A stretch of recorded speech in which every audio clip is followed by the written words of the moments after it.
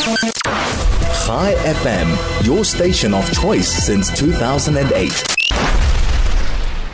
Joining us on the line, Dr. Galit Benzur from the Department of Political Science at Bar-Ilan University and School of Communication. Doctor, good afternoon. Thank you for joining us.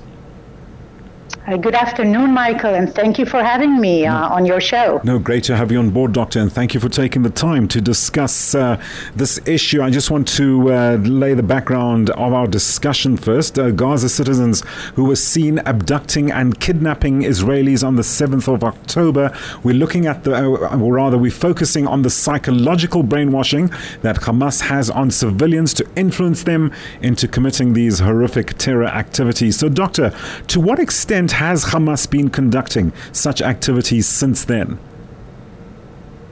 Well, we have to go back when Hamas gained power in Gaza in 2006, defeating the political party Fatah in the election that year. It has constantly, since then, been using psychological warfare tactics to manipulate and portray the Palestinians as victims. And the children in Gaza have been brainwashed and manipulated already at a very young age with anti-Israel propaganda content and extreme ideology. The Hamas has deprived these kids from a real education and instead taught them hatred and violence. Those kids have been taught their entire lives to blame Israel for everything.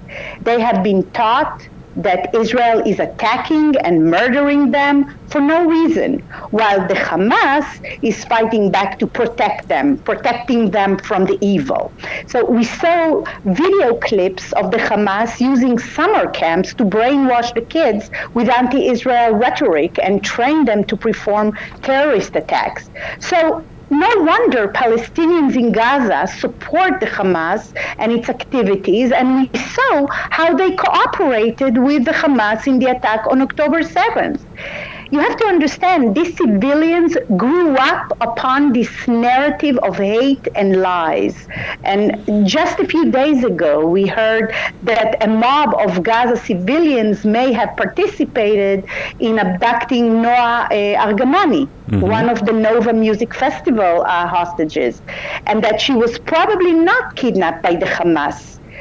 She was taken hostage on the morning of October 7th in a video, which was shared online, where she could have been seen on the back of a motorcycle driven by her captor, screaming, "Don't kill me."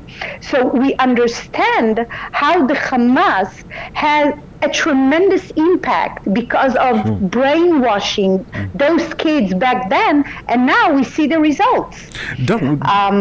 Sorry, Doctor, sorry to come in there. So at what age are these children introduced to this vile indoctrination, to put it mildly?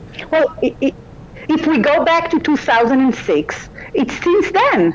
It's since then when they gained power. Okay, and we know this horrible extreme ideology. So we are now 2023, and there are youngsters at their 20s, even less. So we can understand how this narrative impacts them. And yet we know that the Hamas is exploiting those civilians in Gaza, using them as a tool of war, as human shields, stealing funds to build terror operation and blocking civilians from evacuation despite IDF warning, thus putting them in danger, storing weapons in civilian infrastructure like schools and hospitals and mosques. So we see how it works, and it's terrible. Indeed. Well, you've just underlined the point. My next question to you was going to be, well, rather I was going to suggest it in a question form. It's a tactic to use civilians and then cry foul over civilian deaths by influencing these civilians to take part in these terror activities. So it's a tactic on their part. Well, yeah, absolutely. It's a strategy. It's a strategy that they've been using since they gained power, and it's horrible. It's horrible because you can.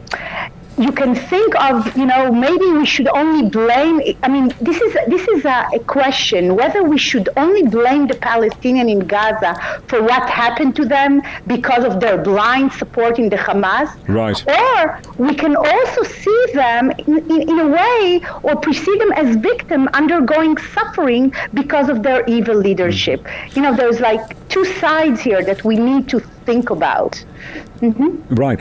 Doctor, sorry, I so wish we could continue the conversation, but we have just about run out of time. Doctor, thank you very much for joining us this afternoon. Dr. Galit Benzur from the Department of Political Science at the Bar-Ilan University School of Communication, looking at how Hamas uses civilians to brainwash them into conducting their terror activities.